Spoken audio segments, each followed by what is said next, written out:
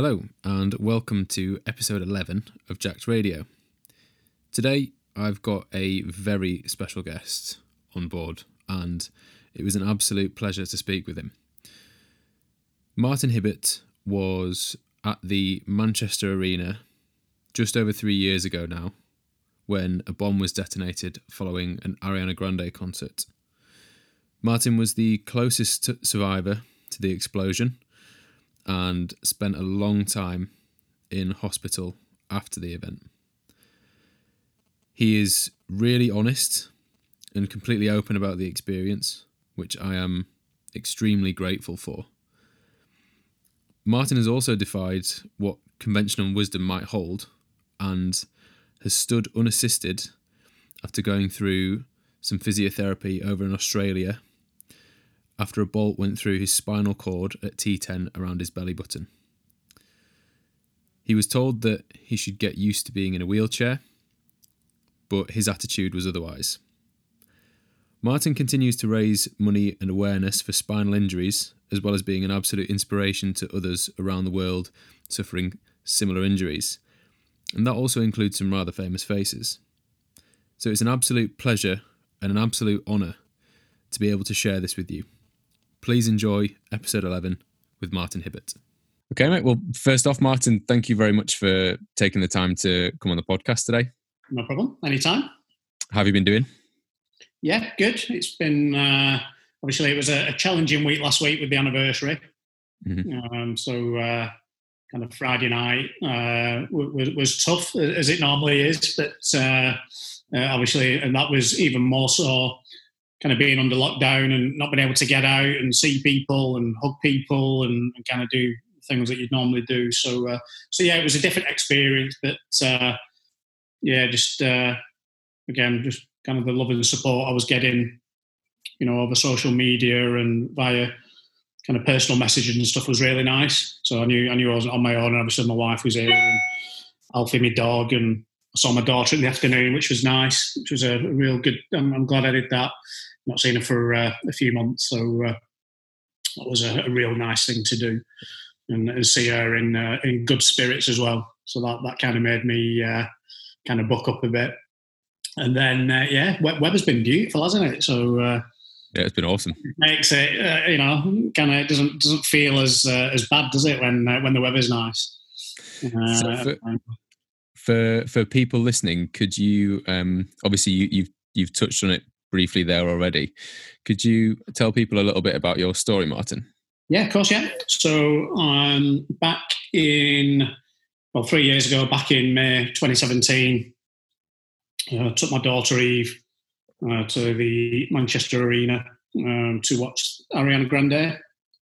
They were VIP tickets that I'd got for the Christmas before, so kind of 5-6 months previously. And went along to the concert, and obviously we know what happened there. And unfortunately, me and Eve were walking through the foyer when Salman Abedi detonated his bomb, and we were the closest survivors. So we were only 10 meters away when he detonated, and luckily we're still here to tell the tale. So what was your immediate experience after all of that happened? So yeah, it was always the decision that we'd leave through the encore. A lot of people forget that the concert was actually Monday night. People think that it was a weekend, but it wasn't. It was a Monday night, and Eve was at school the day after. Right. And we know with American concerts, they're never on time. And as per usual, she was late, and obviously I wanted to get her home, so we were always going to leave during the encore, just so that one, we wouldn't be stuck in the masses getting out, but two, getting out the car park, because it's horrendous getting out the arena car park, because there's literally one exit, and you can be in there an hour. So the decision was always to kind of make a sharp exit, and obviously gutted that we decided to do that. But again, I think the fact that we were running probably saved our lives as well, because I think had we not have been running through the foyer, then we would definitely have been kind of in the blast zone where everybody died, and we probably wouldn't be here. So on one hand, obviously gutted that we made that decision and we didn't stay for the full concert. But again, kind of having that kind of let's get to the car as quick as we can has probably saved our lives as well. And obviously, after it happened, you were rushed to hospital. Which was, just remind me, which was the hospital you were rushed to, and what was your experience? I was at Salford Royal, so pretty much I was fortunate, unfortunate. I suppose there's two arguments to it. I think I was fortunate enough to be awake the whole time. Like I say, I wasn't in any pain or any distress. I say my main kind of worry was just to ensure Eve was all right and that she got out safe and well. To be fair, I knew I was dying, and you know, I could feel my body basically wanting to shut down, and I was just fighting that and just trying to stay awake and to stay alive until Eve had got out, and that I kind of, if I was going to go, you know, I was going to go knowing that Eve had got out, and that hopefully she was kind of in safe hands, and you know, better to be in an ambulance or with paramedics than being on a cold concrete floor, which is where we probably spent a good hour and a half before we got any help, which is another debate and argument we'll say for another time. So I remember pretty much everything, kind of at the aftermath, and obviously the scene at the time, and you know, the screams, and you know, like I say, what wasn't a nice thing to certainly go through. And then when I see Eve being carried out, that's when I kind of give up, and that's it. That's all I remember then, and I don't remember anything then for probably a good couple of weeks. And when I wake up in intensive care a couple of weeks later. And was that at Salford Royal that you woke up? So yeah, and again, I've only just found out this recently because I've met up with the paramedic that saved my life and took me to the hospital. But initially, I'd actually been marked down to go to Wythenshawe Hospital, which was probably a good 40 minutes away from the arena. But thankfully, Paul, the paramedic, who's been a paramedic for 20 years and very experienced, kind of looked at me and kind of went above his boss's heads and said, look, you know, if we take Martin to Wythenshawe, he's not going to survive. He's better going to Salford Royal. So thankfully, like I say, Paul kind of made that decision and took me to Salford Royal, where they have a big major trauma centre, and then had 2 7-hour life-saving operations. To remove, obviously, the bolts, 22 bolts that were all over my body, and then the second one was to go in and basically take the bolt out of my spine that had severed my spinal cord and just clear everything up. You know, so I think initially they were going to do everything in one go, which would have been about 14 hours, but I think something happened on the table, and they had to bring me round and take me back. So they did it over 2 separate days, but it was touch and go for a couple of days, and again, thankfully, you know, here to tell the tale. And so what was the kind of journey after being in intensive care? Where was it after that for you? So altogether, I was at Salford Royal for I think about 6-7 weeks. So I was in intensive care for a couple of weeks. Then I went down to high dependency, and then spent a week or so there. And then the majority then of the time I spent in trauma, which I remember bits and bobs, but I was on so much medication and morphine, and you know what I mean. It's kind of, I get flashbacks every now and again, but there's a lot I don't remember. Like, people will tell me they came visiting me. I haven't got any recollection of that whatsoever, which is quite funny, because they sound like I'm talking like I'm talking to you now, but I have literally no memory of it whatsoever. So God knows what I said and what I did, and so I don't really have a lot of memory from my time at Salford Royal. Like I say, I remember obviously the doctors and the nurses who I'm still friendly with today. And it was at that time, obviously, I was still very ill, and obviously my wounds and I mean, I had 22 golf ball sized holes all over my body, one that had gone straight through my arm. So I couldn't move my left arm. I think I said to you last week, couldn't even do that.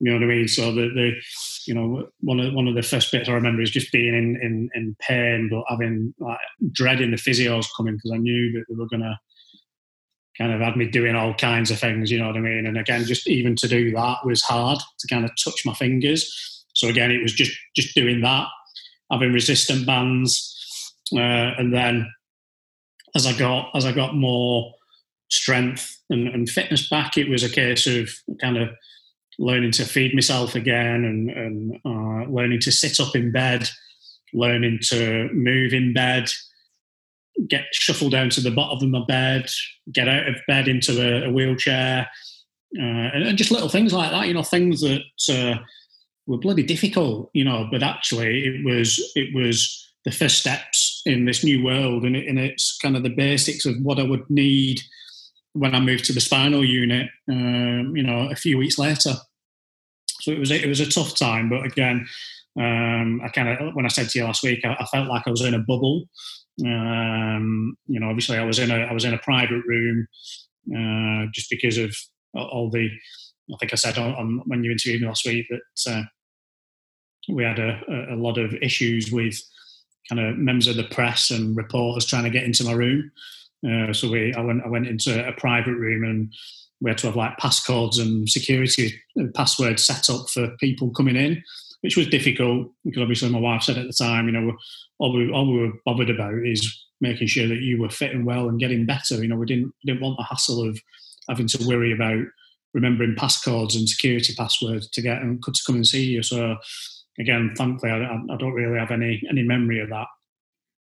But again, looking back now and looking at the Kerslake report and everything, the media got quite a bit of stick for it, for how they were treating people and how they were reported, and some of the things I've heard. They were kind of camping outside people's houses. People that had died and they didn't know where the children were, but the reporters were there telling them that they were probably dead. And it's just disgraceful. So there was all that going on as well.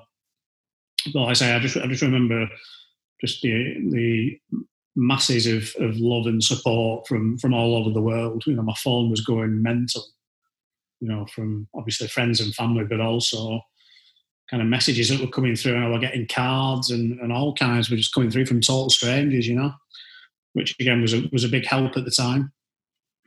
And I think the story of how you kind of say from going from just moving your fingertips to being able to move your hands, to move your arm, to then using resistance bands, it from what we spoke about last week, that it kind of really highlights your kind of take on the challenge mindset.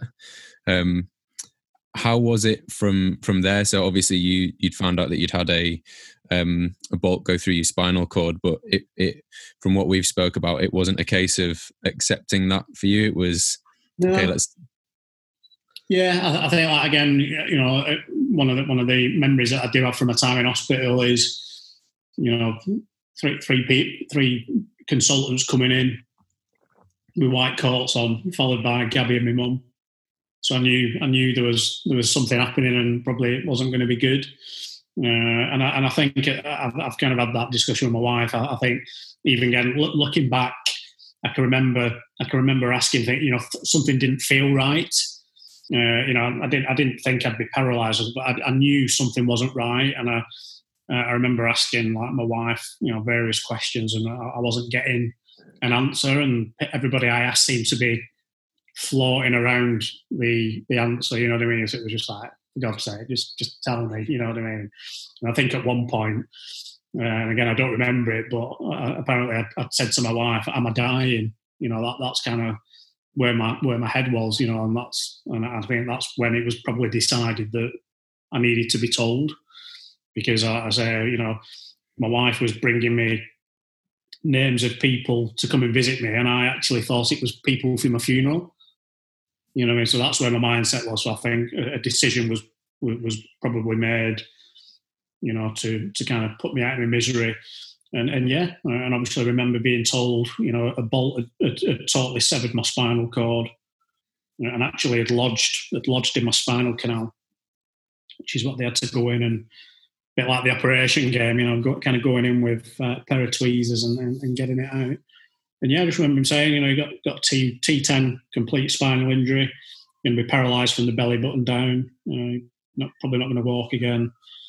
And yeah, I think, like I said to you last week, I think we're expecting kind of tears and tantrums, but I think there was a kind of a moment where I was thinking, God, that's it, that's my life done.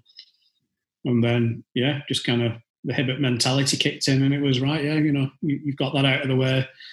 What's next? And kind of doctors looking around, kind of going, right, okay.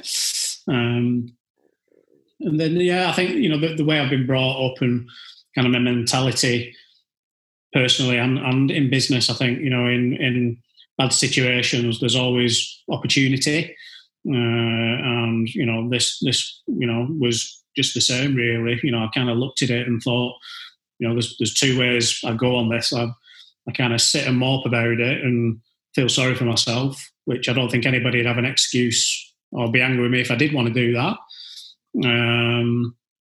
But I've always been, you rather than sit and mope about it, you get up and do something about it, and that's what I did. And even today when I see the doctors and the nurses, and they've said, I wish all our patients were like you, because bearing in mind the extent of your injuries and kind of all the machines you were hooked up to and what you'd been told, whenever we came into your room, you always had a big smile on your face, and actually you were more bothered about us.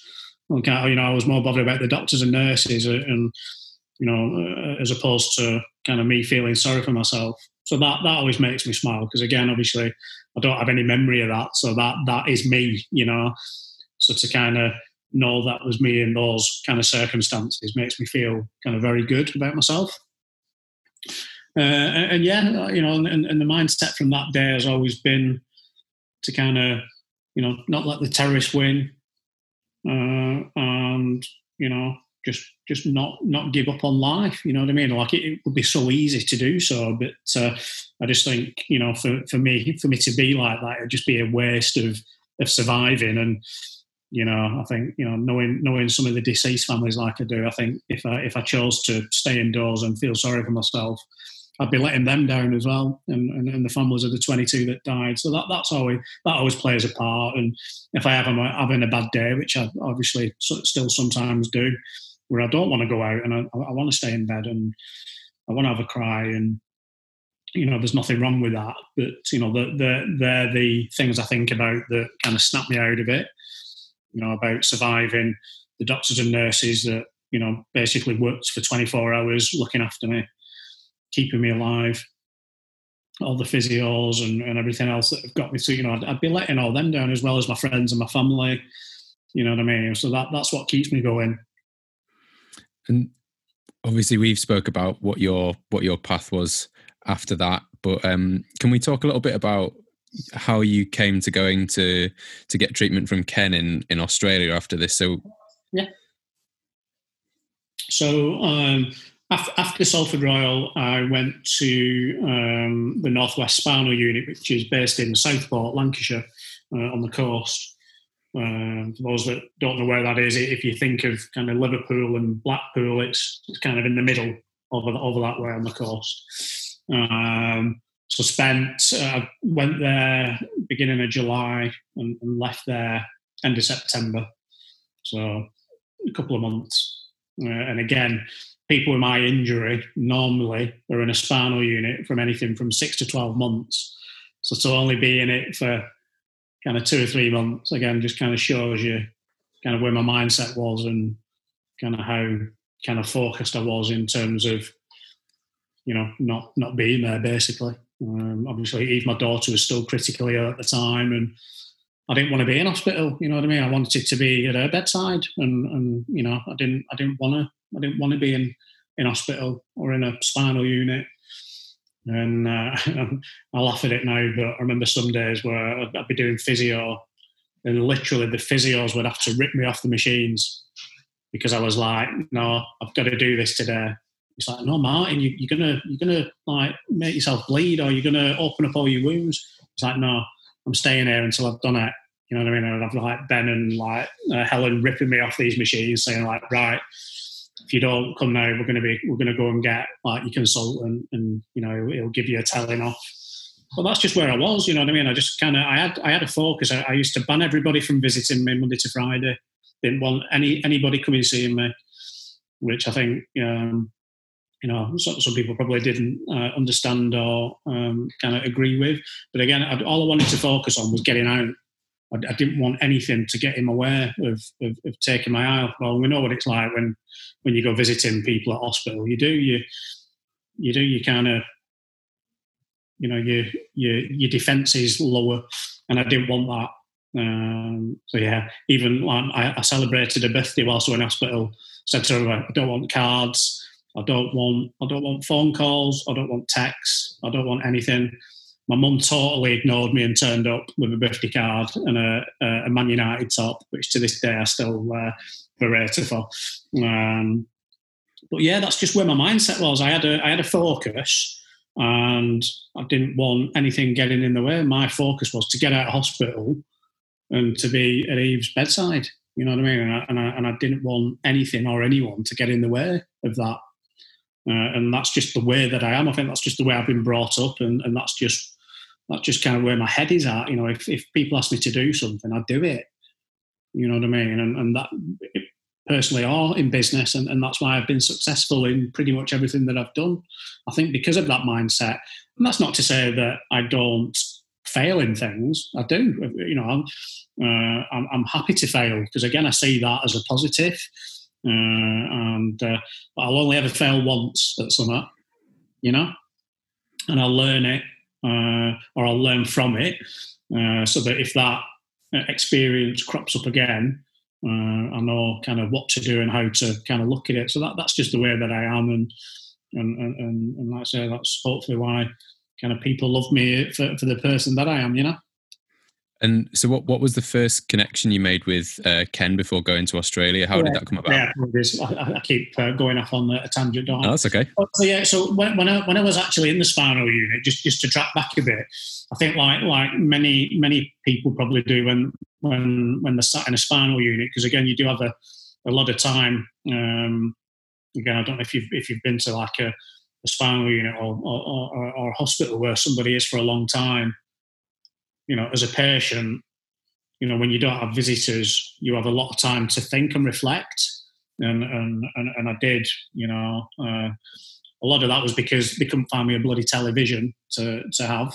So I was kind of like sat there doing nothing. But I did. I used that to kind of reflect and yeah, just kind of be in the zone really.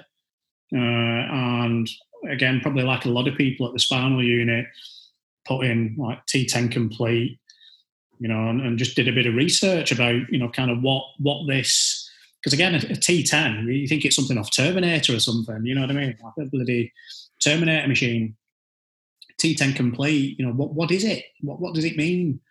You know, how is it going to impact me? How is it going to affect like my bowel, my bladder, sexual function? You know, I didn't have a clue. You know what I mean? So just did a bit of research, and then that's kind of where, you know, that it kind of really hit me, the extent of the injury, and you know, kind of how my life was going to change, you know, and that was a big moment, because they kind of creep, even though you're in a spinal unit, they creep round it. You know what I mean? They don't tell you kind of how it is. You know what I mean? And nobody had told me what, you know, other than obviously, you know, when I was in Salford Royal. But again, don't really have a lot of memory from it, other than the words T10 Complete. You're not going to walk again. So I didn't understand what it was, and kind of the impact that I'd be in a wheelchair. Again, I think for a long time, I think I thought I'd be walking out of hospital. That's kind of where my kind of head was at, you know. So yeah, I put in T10 Complete, will I ever walk again, and did various bits of research. And then I came across a website, and it was via a gentleman called Ken Ware. neurophysics.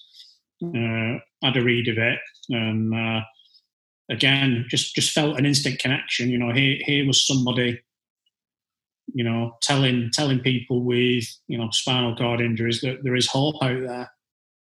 So kind of read a bit more, saw some of the videos that were on there. I don't know if you've had a chance to have a look at his website and the videos. So if you can imagine being in my position and seeing this website and seeing Ken and seeing the website, seeing the YouTube videos of people walking and, John McClane, his famous client. So the first thing that I did, pressed my buzzer, spoke to my nurse and I went, right, what's this? How do I get here? How do I go? And she looked at it and they said, like, turn your iPad off, ignore it. Doesn't work. It's a waste of money. It's actually based in Australia, which I didn't realise. So just their words were just concentrate on kind of getting better and getting used to life in a wheelchair, which to this day still makes me very angry. And that is the one driver that keeps me going, knowing that one day I'm going to walk into that spinal unit and give them the V's. Because again, even though, and I won't slag them off too much, but like I say, I didn't enjoy my time at the spinal unit. It was very, very demotivating, and I went back about 5 or 6 weeks ago for a checkup, and it brought back a lot of memories and a lot of feelings, and it wasn't a nice place to be.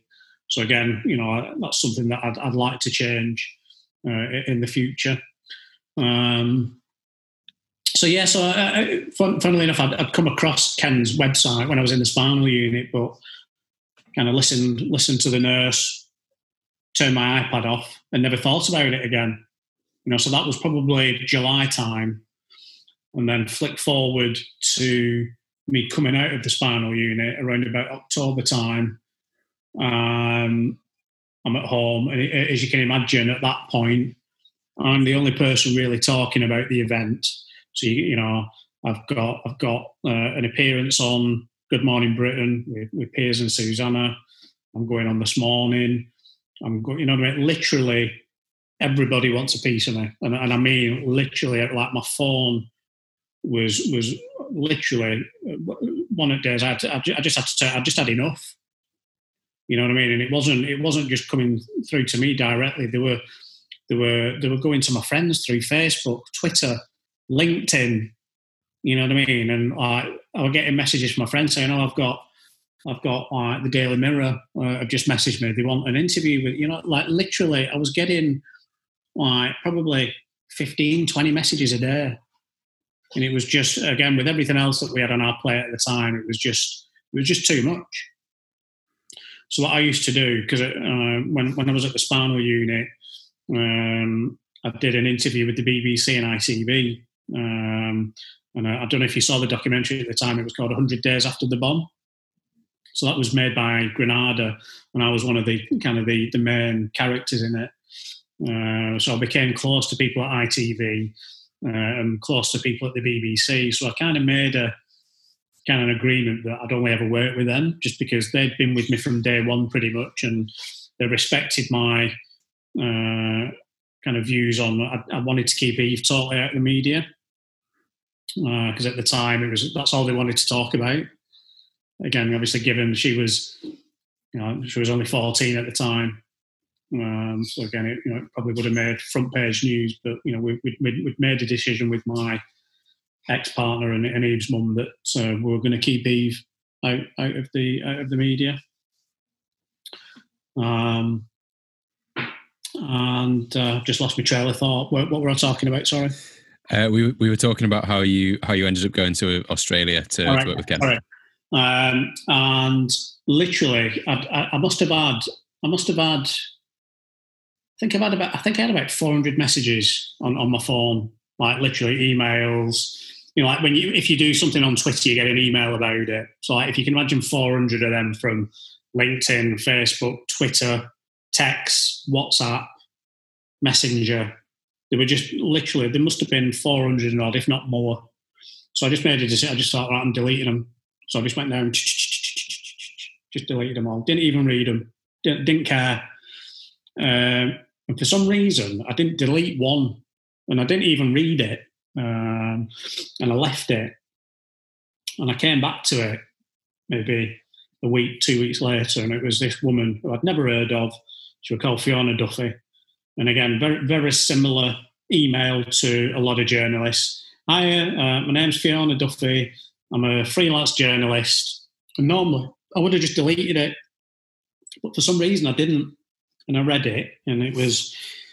I've been working with a guy called Steve Cook, who in 2015 was knocked off his bike. He was a professional triathlete. He was out one night, and a lorry hit him and basically flung him into a tree, and basically every bone in his body was either crushed or broke, and pretty much kind of given the last rites. And very similar to me, been given a wheelchair and told, that's your life, get used to it and have a happy one. But he'd gone over to Australia and been to see Ken Ware, and was stood up and walking on walking sticks and with calipers and all kinds. And would I be interested in speaking with Ken? Because obviously she'd spoken. She'd actually done an article on Steve as he was doing some rehab over in Australia. And actually, Ken had seen what had happened in Manchester and actually said to Fiona, look, if you come across anybody that you think we could help, then I'd be really keen to help. So actually that conversation had already gone on without me even knowing. And then I think Fiona had seen an interview that I'd done in the Times, had spoken with Ken and said, look, I think I might have found somebody for you. And the next thing I know, I'm having a Skype with Ken, which I didn't know at the time, but that was kind of his interview, just to make sure that I was ready for it and in the right headspace. And I think he knew pretty early on that, I was kind of headstrong and certainly motivated. And then, pretty much 2 months after coming out of hospital, here I am booking a flight to Australia. As I said to you last week, that's just typical me. First flight out of being injured, and I don't just go to Europe or to Spain. I go on a 24-hour flight to Australia, and then kind of looking back, would I if I could do it again, would I have gone so early on? Probably not. Kind of looking back, to fly out to Australia in February after only coming out in October, probably wasn't the right thing to do. I was still very ill, and I think looking back, that was probably the start of kind of me overdoing things and then ending up in hospital with sepsis a few months later. But I'm so glad I went.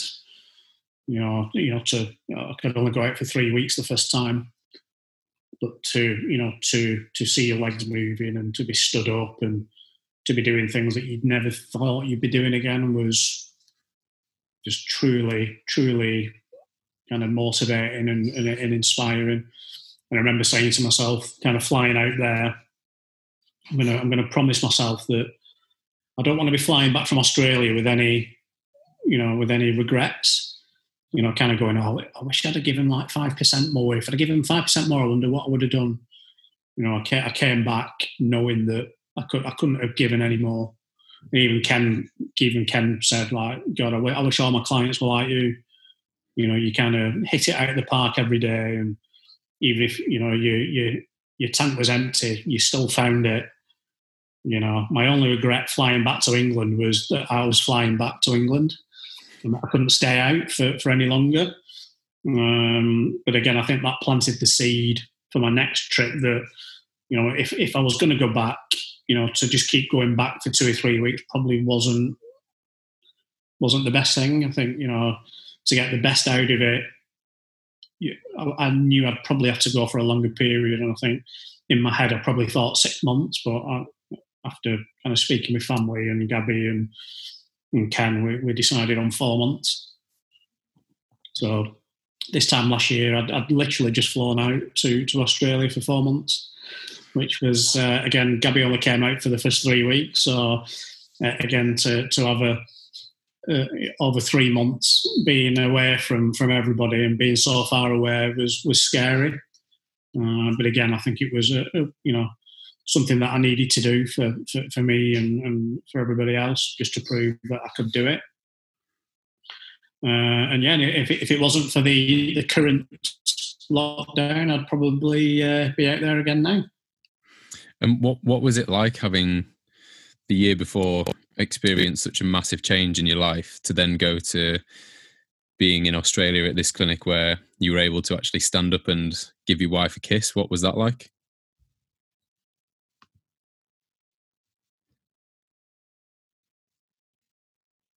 Yeah, I mean that's the thing. Like Ken, he talks about every day being a blank piece of paper.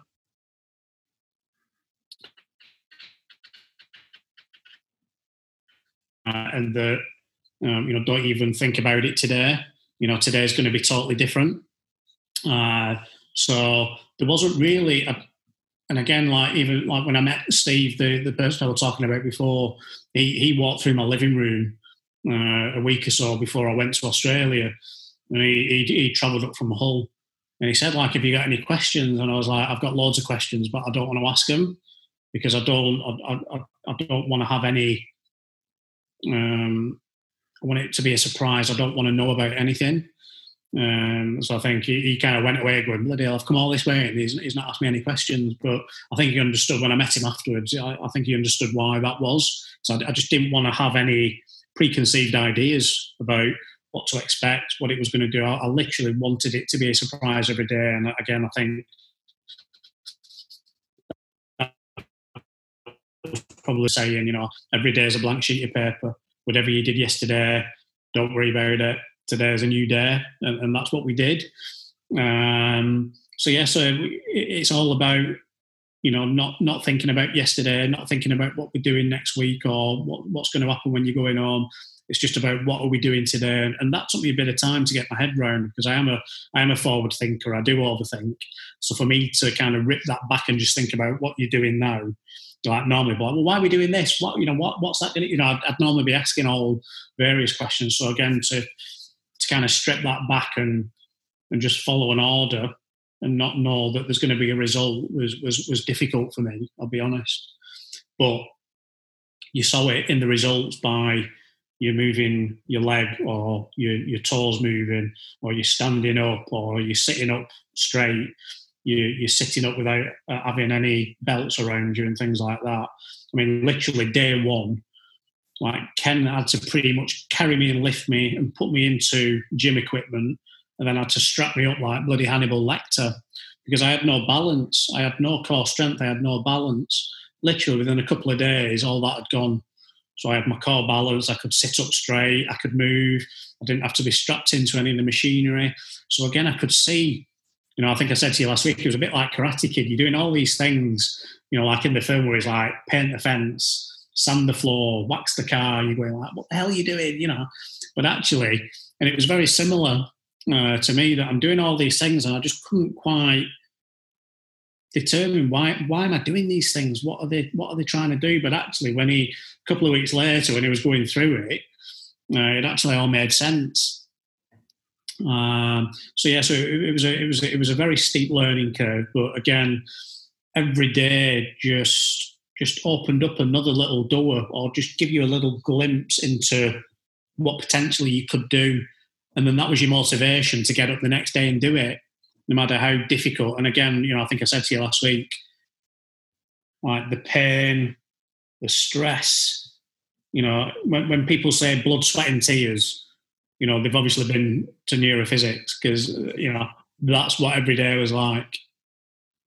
You know what I mean? And I can understand why some people don't make it and give up. And there were times where I think I said to you last week, some days Ken would have to carry me to the car because my body, there was just nothing left. And then one of the days I slept 17 hours just because that was it. You know what I mean? But the next day, I'd get back to the hotel and I was like, I don't know how I'm going to do it tomorrow. I don't know where I'm going to get the strength from. But I'd go to sleep and I'd wake up and it was like, brand new day. Right, let's go.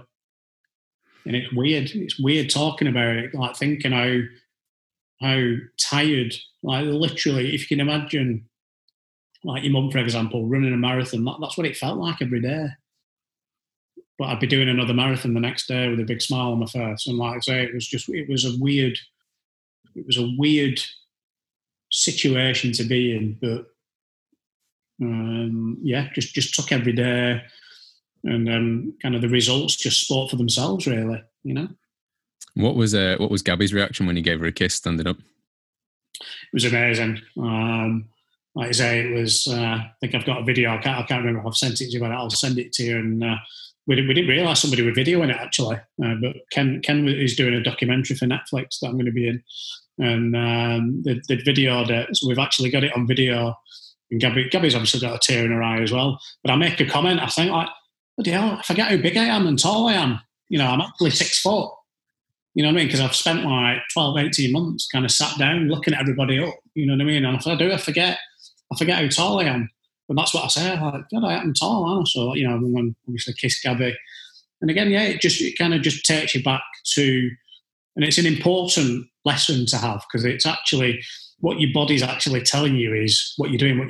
Your body kind of goes into panic mode, into defense mode, where it's telling you to sit down. And actually what you don't see is me nearly throwing up when I first stand up, because it's a bit like vertigo, like your body's not used to it. So that took a few days to kind of get over. So kind of stand up, and then you'd see Ken running off, getting a bucket, sticking it under me. Me going totally white, and then kind of getting used to it. But again, that's a valuable lesson, because again, it's just your body getting used to what that used to look like. And actually, it's nothing to be fearful of. This is actually just what is normal. So again, at first I'd be clinching like I was on an Alton Towers ride, kind of white knuckle ride. But actually, over time, Ken is like, right, just relax, like look around, look up, look around, and just get your eyes and your brain and your mind just remembering what this was like. You used to do this all the time without even thinking about it. So that took a bit of time. And then, as you'll see on the videos, I was pretty much doing it on my own, doing all kinds of things, and kind of standing up in calipers, walking around with like a walking frame. And yeah, it was just mental. And obviously, because you're doing 2 hours of pretty much like gym equipment every day, you're seeing changes to your body as well. So I'm kind of getting the guns, and you know what I mean, and you can feel and see your body changing. When I left Salford Royal to go to the spinal unit, I'd lost 2 stone in weight. So again, I've never been the biggest of guys anyway. But to be like 6 foot and only weigh 11 stone, for me was difficult, because again, I've never been the biggest of guys anyway. But literally there was nothing on me. Again, because I couldn't eat or drink for a couple of weeks because of my injuries. I was being fed through a tube in my stomach. So a lot of the recuperation and things was around building up kind of protein and muscle and getting all that back, which I'm still finding difficult even today to kind of put weight on, which might not be a bad thing with in lockdown. It means I can eat as much cake as I want, and I don't have to suffer. But no, it was a testing time. But like I said, just the changes I saw in my body, things that I was doing with my body that I was told I'd never be able to do. I was sending messages back to my friends and family and my spinal consultant, and even he was saying, "Martin, how are you doing that? You shouldn't be doing that. How are you doing it?" You know what I mean? And that's all the motivation I need when you've got one of the UK's top neurosurgeons basically telling you you're never going to walk again, but here he is saying, how are you moving your legs? How are you stood up? How are you doing leg presses? How are you doing all this? You know what I mean? When you get people like that questioning what they know, that's when you know you've kind of hit the gold mine. And something that really stood out when we've spoke is that you said when you have dreams that you're never in a wheelchair. Yeah, and again, when I speak with Ken and I say, I've never had a dream I'm in a wheelchair. I'm always able-bodied, and even speaking with other people in wheelchairs, they'll say, no, I dream I'm in a wheelchair. You know what I mean? So I know it must be something kind of special to have. And like Ken says, that's mind and body, kind of not giving up. And so again, like I kind of hold on to that and hope that is true. And I think kind of having a mindset that is like that is, I think, hopefully will stand me in good stead, for further visits to us in the future. And it sounds like the experience there with Ken, you described it to me as kind of two minds coming together, that it wasn't just the physical side of it, but it was also the psychological side of it was really important for you as well. No, of course. And I know that's one of the major kind of first steps of neurophysics is, getting out the trauma. And obviously bearing in mind, when I went to see Ken, it was kind of so it was like 9 months after the event. I've not really had any psychiatric help. Obviously, I'd spoken with friends and family, but I've not had any real, let's dig in there and see what's in there, because I didn't think I needed it. But actually, when kind of, doing the stuff I had with Ken, when we're doing like the tremors and, they were so powerful because of all the trauma that was built up in there. I was literally, if you can imagine like a Smith machine in a gym, that's kind of literally about 2 or 3 people won't be able to lift that up. I was literally lifting that up off the floor. That's how strong the tremors were, and that's how strong the trauma was that was coming up. But that was needed to be released to allow the messages to be, able to be got from head to toe. So that we probably spent a good week, 10 days on that, getting rid of that trauma. And there were days where I just burst into tears, didn't understand why. But again, it was just that release of that trauma and that stress, that energy, that negative energy that builds up. And yeah, having that real kind of closeness with Ken, and that, in a way, that intimate kind of relationship, because you're to have that kind of closeness for 2 hours, every day, have somebody that believes in you. You're then seeing the results. It just goes up a level every day. So that was again a big learning curve, and hence why, like I said to you last week, I see him as family now.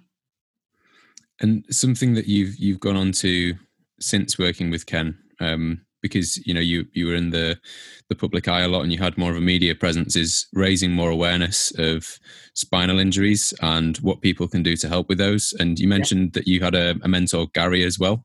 Could you talk to us a little bit more about what you've been doing there and how he's helped you? So Gary Dawson is an amazing guy.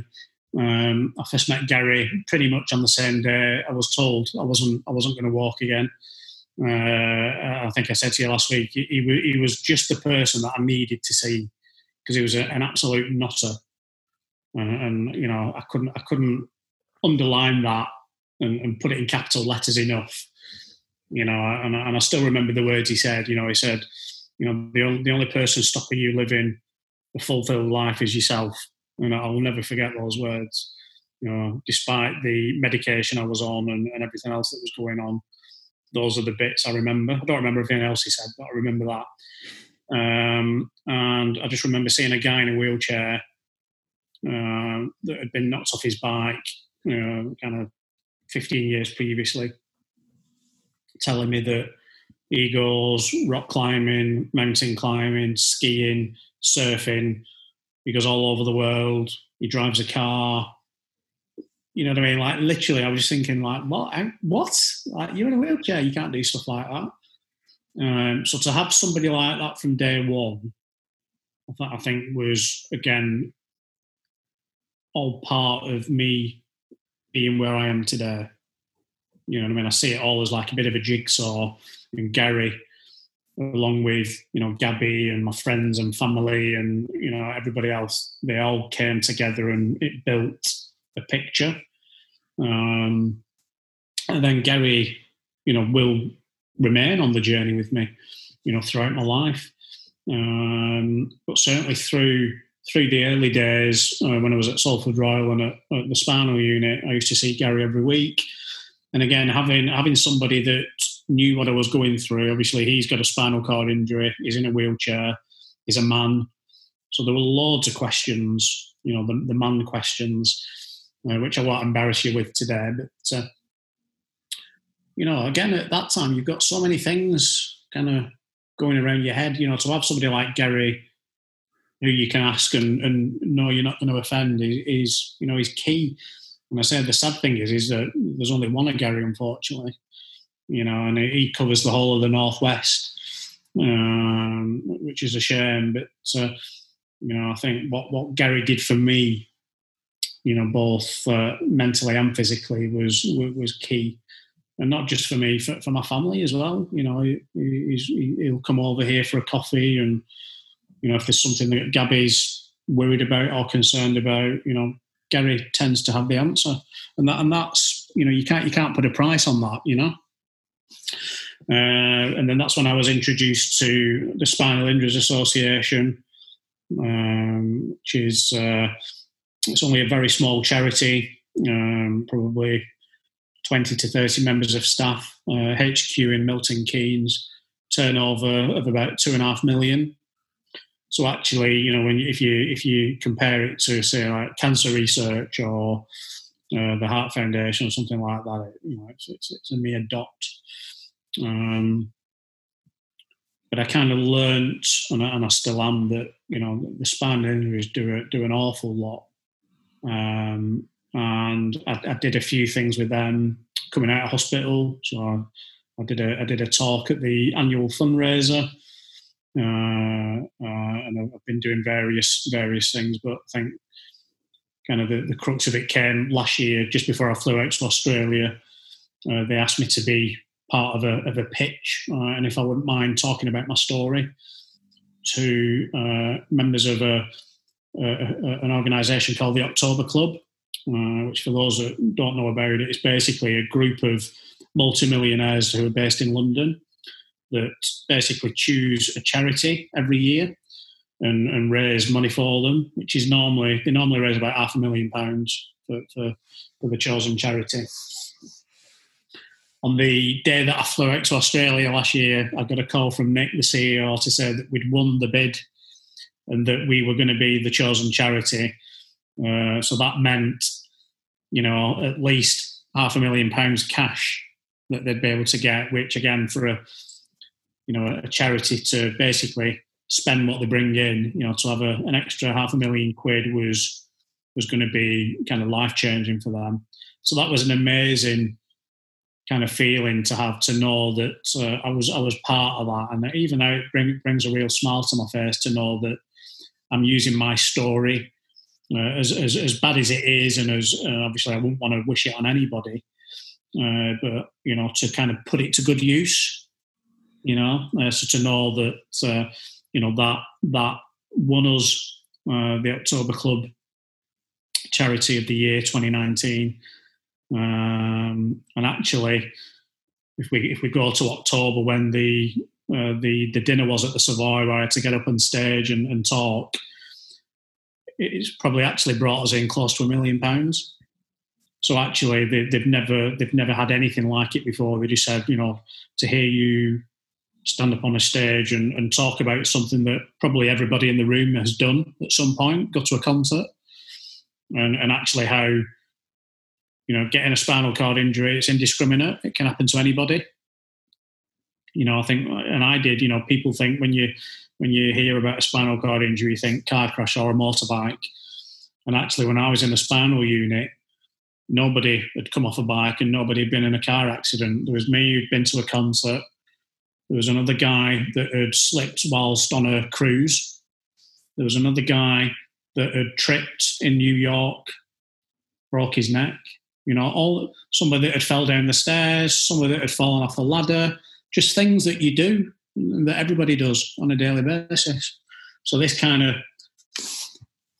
concept of, spinal cord injuries only happen to people on motorbikes and who drive fast cars. It's not at all. It can happen to you. It can happen to me. It can happen to anybody.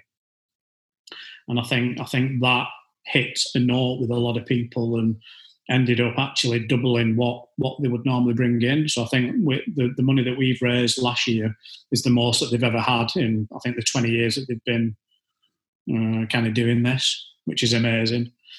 And then shortly after me coming back from Australia, Nick got in touch and just said, we want you to be a trustee. We want you to be on the board. We want your energy, your positivity, your influence. We want you to help drive the charity going forward. And I didn't have to think about it. Started in November, which again is something I'm very honoured and very humbled to do, to know that I'm kind of sat on the board now and I'll be kind of directing and hopefully having an influence on where the charity goes in the future. And that to me is a really good thing that, I've kind of been a patient of the spinal injuries, whereas now I'm kind of on the board and playing a critical part in the shape and what they do going forward. I think absolutely testament to your mindset that's helped you get through all of this, and things that you did mention to me last week as well, that you managed to actually PB your 10K in a wheelchair, and you've been skiing as well. Yeah. And recently you cycled, was it across the Italian Alps, but in your front wheel? We did. No, it was a Tuscany Italian bike ride. So it was Florence to Pisa, or Pisa to Florence. Can't remember which way around it was. 66.2 miles. I think kind of going back to what would have been May 2018, so pretty much a year to the day when I was injured, there I am starting on the starting line with an ex-GB Paralympian who trained me, doing the Manchester 10K in pretty much like weather that we've got today. I remember Richie knocking on my door with a really glum look on his face. I'm like, what? What's up? And I thought he'd been called off or something. And when we've been doing the training, I've been doing about 5K in about 30 minutes, but not really pushing myself. And we'd kind of thought, if the weather's good, the conditions are good, there's no reason why we can't do it in 45 minutes, 50 minutes. So that was kind of the plan, just to like proper go for it. So Richie knocked on my door, and he's like a GB Paralympian. I'm like, what's up? What has it been cancelled? What's up? And he went, no. I said, I've been out. And he said, we're not doing it to a time today. So he took all these things that he'd put on my chair and stuff. He says, I don't want any timers. I don't want you looking at your watch, because he knows what I'm like. We always wanted to do it in under an hour. And he said, no. He said, we're not doing that today. He said, today is just about getting round. And I was like, I don't think so. And he was like, look, he says, I'm taking your watch. I'm taking all the stopwatches. I'm taking all the timers off your bike. Off your chair. Literally. And he says, even if you ask, we're not going to tell you.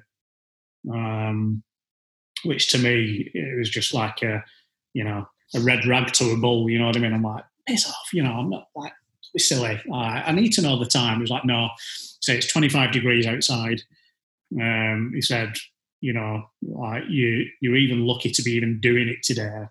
It's like 6 months ago you're in a spinal unit. You know what I mean? So like how you're even doing it today is, a miracle in itself. So he says, I'm not gonna, jeopardize that by putting a crazy time on you. So anyway, despite me asking hundreds of times around the course, he didn't tell me what the time was. and we found out that we did it in 57 minutes, which was pretty cool. And again, very emotional.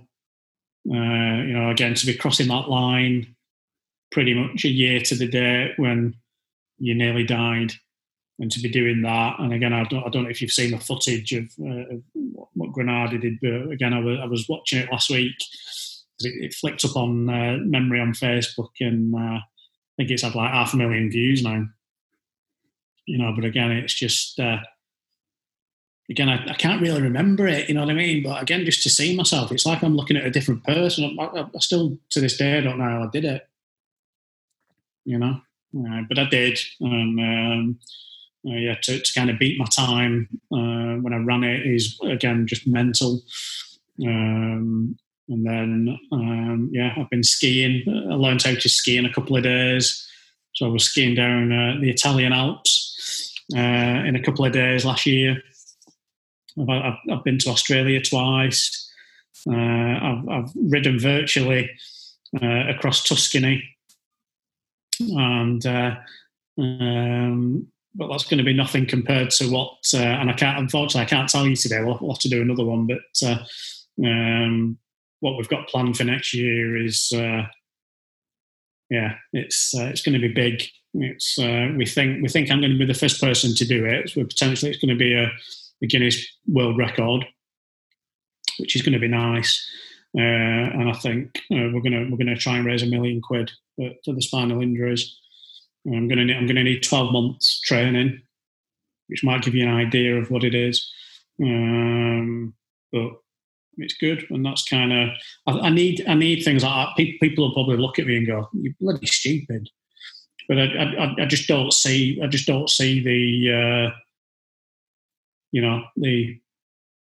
the disadvantages, or kind of the things that potentially, I could lose my life doing this. You know what I mean? That's how crazy it is. But I just see kind of me at the finishing point and raising £1 million and being in the Guinness Book of World Records and all the press that will give and all the spotlight that will give the Spinal Injuries Association, what that will do for people being told that they can't walk again today, the motivation, the inspiration that'll give people all around the world. That's what I see. You know what I mean? I don't think about, well, actually, you could lose your life. You could get this, that. That just doesn't. You know what I mean? Like I said to you, I always look at the positives. So yeah, when I can announce it, I'll let you know, and you'll probably just go, "Well, what are you doing?" But again, it's a challenge. Like I said to you last week, everything that I try and do, I try and accomplish 3 things: inspire, motivate, and educate. And this is going to do all 3, and probably a bit more as well. I'm really excited to hear about what it is. Like you said, we'll have to do another one near the time. I promise I'll tell you when I can. Like I say, we're just in the. It's been given the green light, but I think we're just planning because it is. It's people could lose their lives. If we don't get it right. So there's a lot of planning going on behind the scenes. Mm-hmm. I've got to put a medic team together, and which again is going to be people from Salford Royal. So the people that have allowed me to be the person I am today are going to be doing it with me, which is going to be. I thought I'd have to actually grovel a bit more when I asked them to do it, but they're like, "No, we're in. Don't worry." And it's like, "Yeah, have you just realised what I've told you? What we're doing? Yeah, you have, yeah, and we're there with you." So that's going to be nice. I'm excited by it. So yeah, as soon as I can officially tell you, I'll let you know. Do you find, looking back, something you said to me was that it's almost like you're like Martin Mark IV right now? That do you think your mindset and your attitude has developed and grown since all of this happened? I think you kind of described it as Martin Mark I and Martin Mark IV. Yeah, a lot of people. It's the question that I get asked all the time, and sometimes it frustrates me when I get asked it. Not the question that you've asked, but the thing of, I don't know what I'd do in your situation. I don't know how you live the life that you do. Like how you smile and you're always laughing, and it's like, yeah, because I'm alive. You know what I mean? And I get really annoyed when people say to me, you know, I don't know how you live. And it's like, what do you mean you don't know how I live? Well, I don't know if I could do what you're doing. I don't know if I'd be able to do what you're doing. And it's like I've got to take people back. And it's like, look, 1 minute I'm running through the arena, the next minute a bomb goes off, I shield Eve from a load of shrapnel, I fall over, I'm in a pool of blood, I'm dying. You know, I think this is it. You know what I mean? I spend an hour basically watching my daughter die in front of my eyes, hoping that she gets out and that she's alive. But literally, I'm fighting my body telling me to basically, this is it. And that to go through that process, it's hard to put into words. The only thing I can say is it's kind of like making peace with yourself, if that makes sense. You know what I mean? It's kind of you come to terms with it, like this is it. I'm not gonna see my wife. I'm not gonna see my family. And almost kind of it's an acceptance of the situation.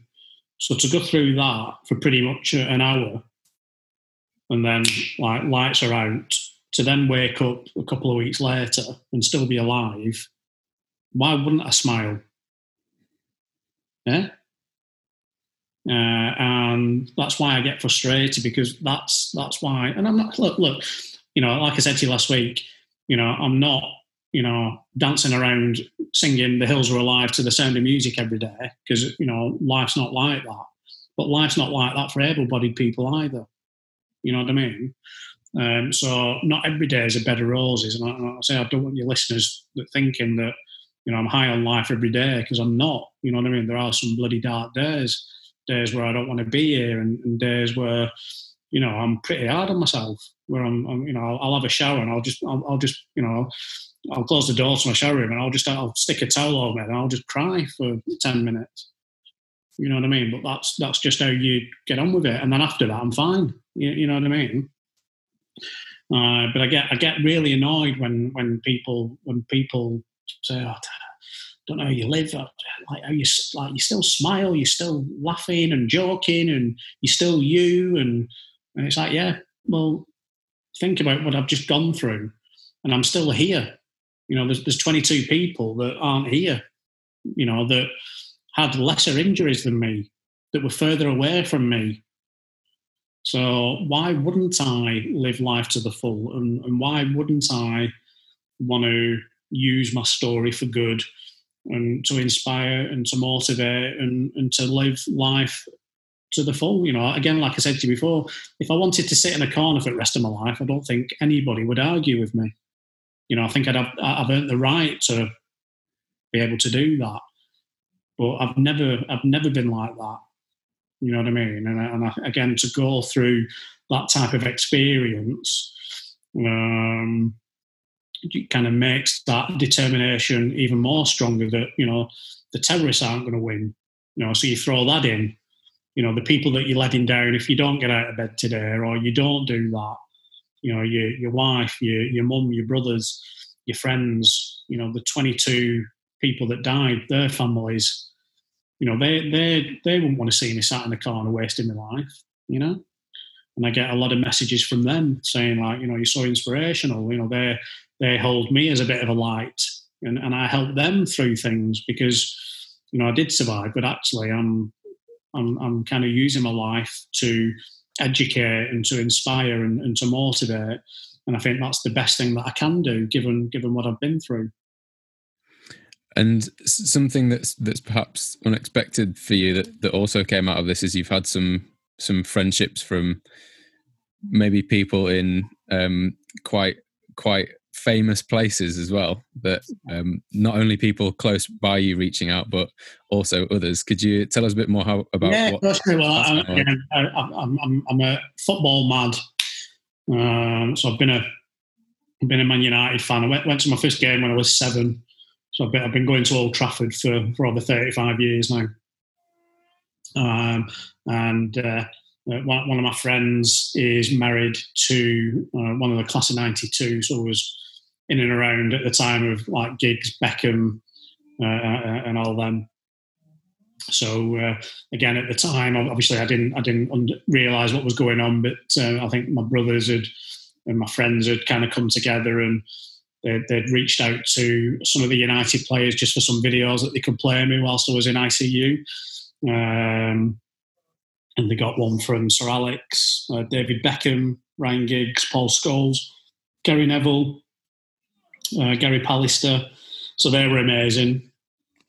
To get those, when I was able to kind of watch it for myself.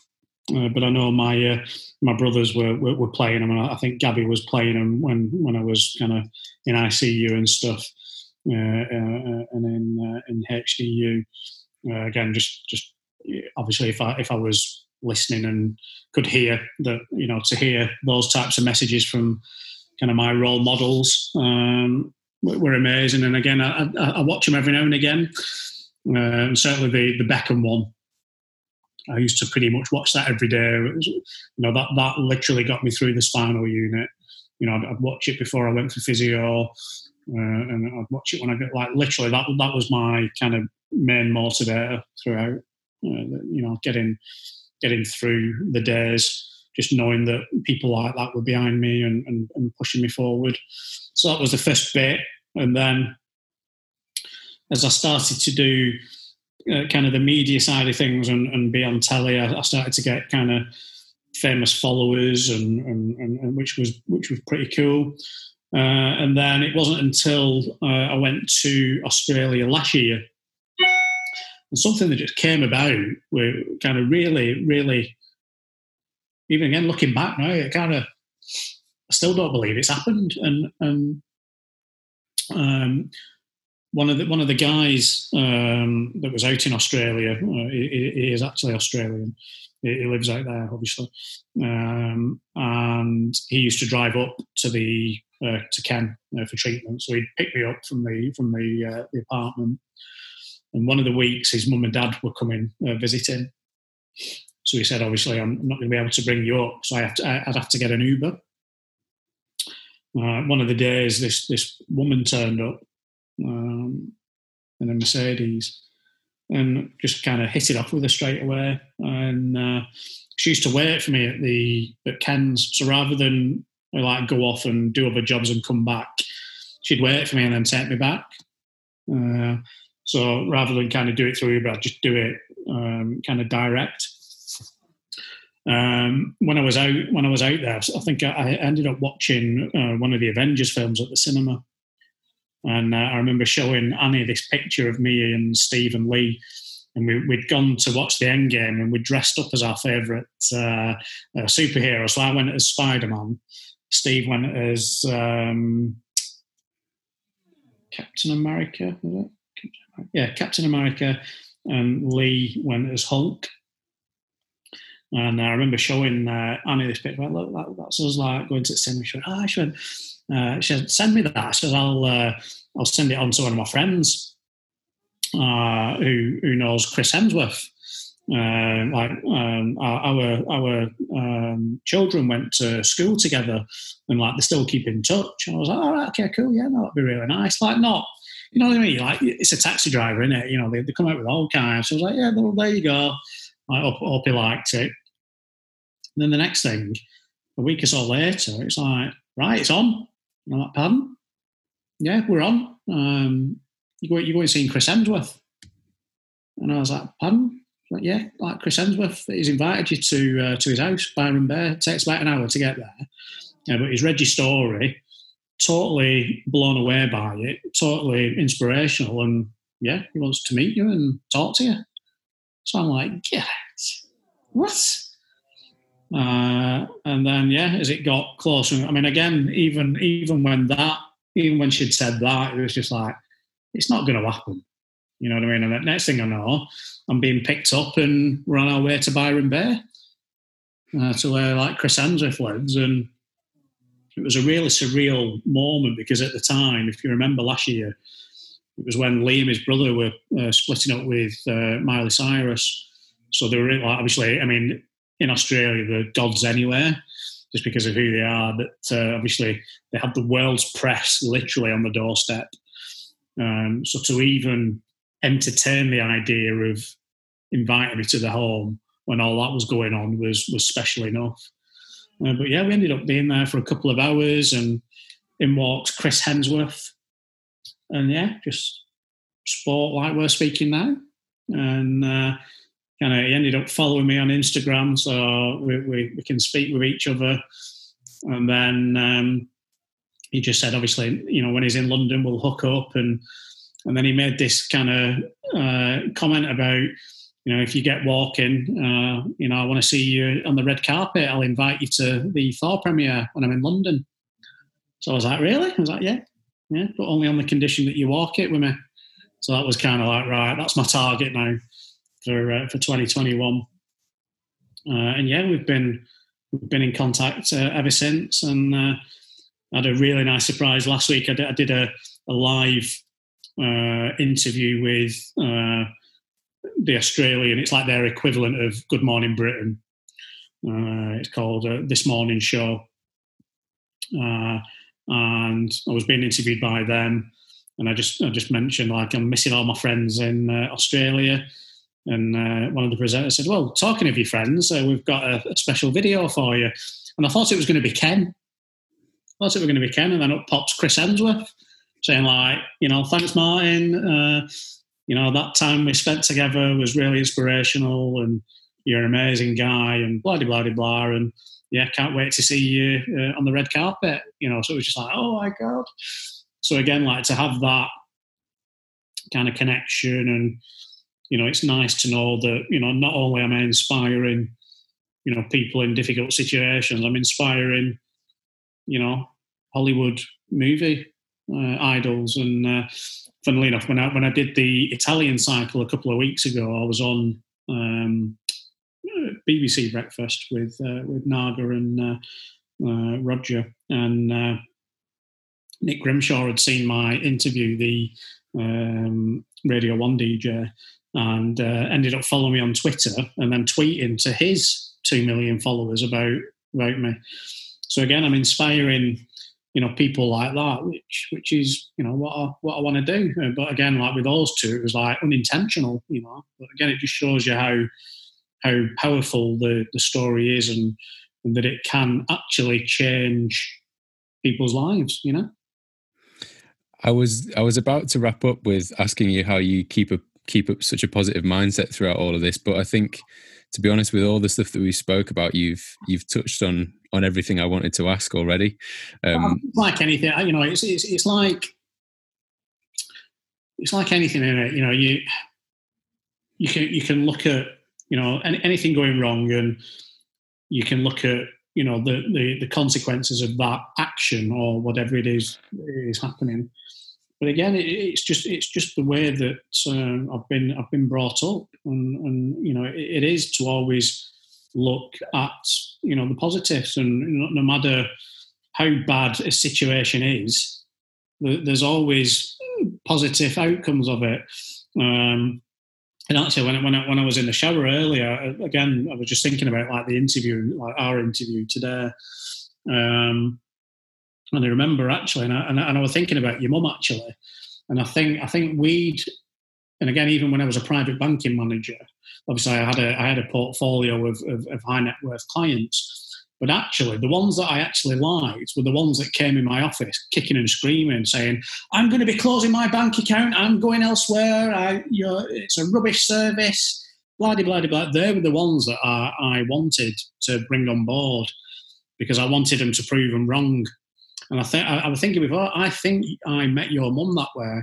I think she came in kicking and screaming about something, and I said, look, I know that we've got it wrong, whoever it is, whatever's been done, but actually, just give us a chance to put it right. And in 6 months, if you still feel the same, then I'll help you fill in the application to go banking somewhere else. And I always loved those situations. So again, even in those positions where you had people like literally almost spitting in your face, because they were so angry about something somebody had done, or a letter they'd received, or they couldn't get a loan, or whatever it was, they were screaming. But they were the ones that I wanted, because I knew that actually, yeah, you're angry today, But actually, in 6 months' time, you're actually going to be probably one of the happiest clients around. And some of them now I've left the bank, like your mum and a few others, I've remained friends because of that connection, you know. And that's just me, you know what I mean? And I say, you know, if you ask me to, you know, what is it? I don't know what it is and why I'm built that way. I don't know. But it's funny when I'm speaking to people that are either at Ken's facility or are looking to go, they're a similar mindset. You know what I mean? So it's weird. But like I say, I'm conscious that not everybody will be like that. But it is an easy trait to get into, and it is something that I talk a lot about when I'm doing my motivational talking about looking at the positives and obviously, you know, living and working with like depression and PTSD and that side. You know, it'll probably never get away. You know, it'll probably be something that's always with me, and that's taken me a bit of time to learn how to do that. You know, you have to learn how to live with it and learn how to control it as opposed to it controlling you. But it can be done, you know. And I'd just like to wrap up by saying thank you for putting up with my mum spitting and screaming when she came into your office. Yeah, I don't think she was spitting, but no, I'm pretty sure. Ask your mum. Because I like my memory of stuff before the blast. It's not the best, but I'm sure she was happy about something. And I remember going to a clinic at the time. Where I can't remember what road it was, but a little small clinic that she had. I'm sure she was unhappy about something, and then that's where we kind of hit it off, and you know we kind of built it from there. But, so don't tell your mum she was. You know, that's not the case.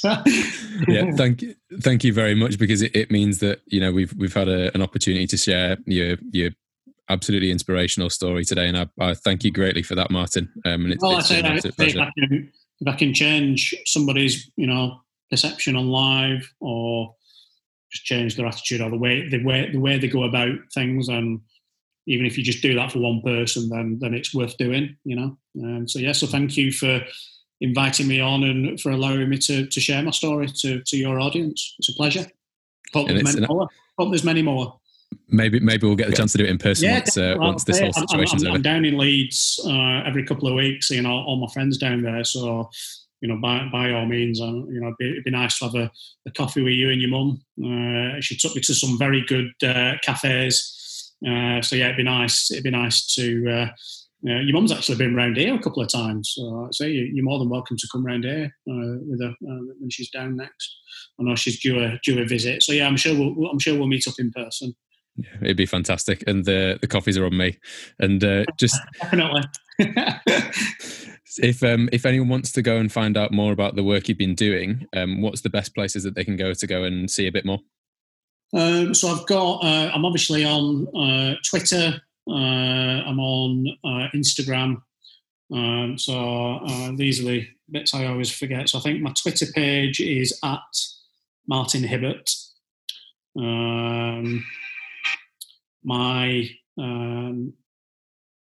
At Martin Hibbert is my Twitter page. The Instagram one is the one I always get mixed up. It's Mr_Martin_Hibbert. I think there must have been several Martin Hibberts. So they can follow me on there. I keep everything pretty much up to date in terms of what I'm up to and what I'm doing. And obviously, for the Spinal Injuries Association, they have a Twitter page and a website as well.